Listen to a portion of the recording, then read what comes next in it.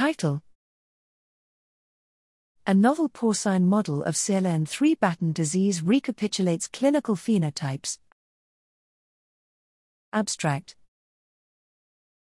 Mouse models of CLN3 Batten disease, a rare lysosomal storage disorder with no cure, have improved our understanding of CLN3 biology and therapeutics through their ease of use and a consistent display of cellular pathology.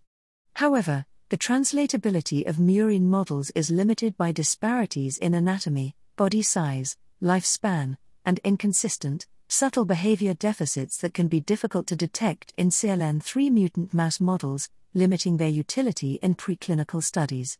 Here we present a longitudinal characterization of a novel mini-swine model of CLN3 disease that recapitulates the most common human pathogenic variant, an exon 7 to 8 deletion, CLN3 delta X7/8.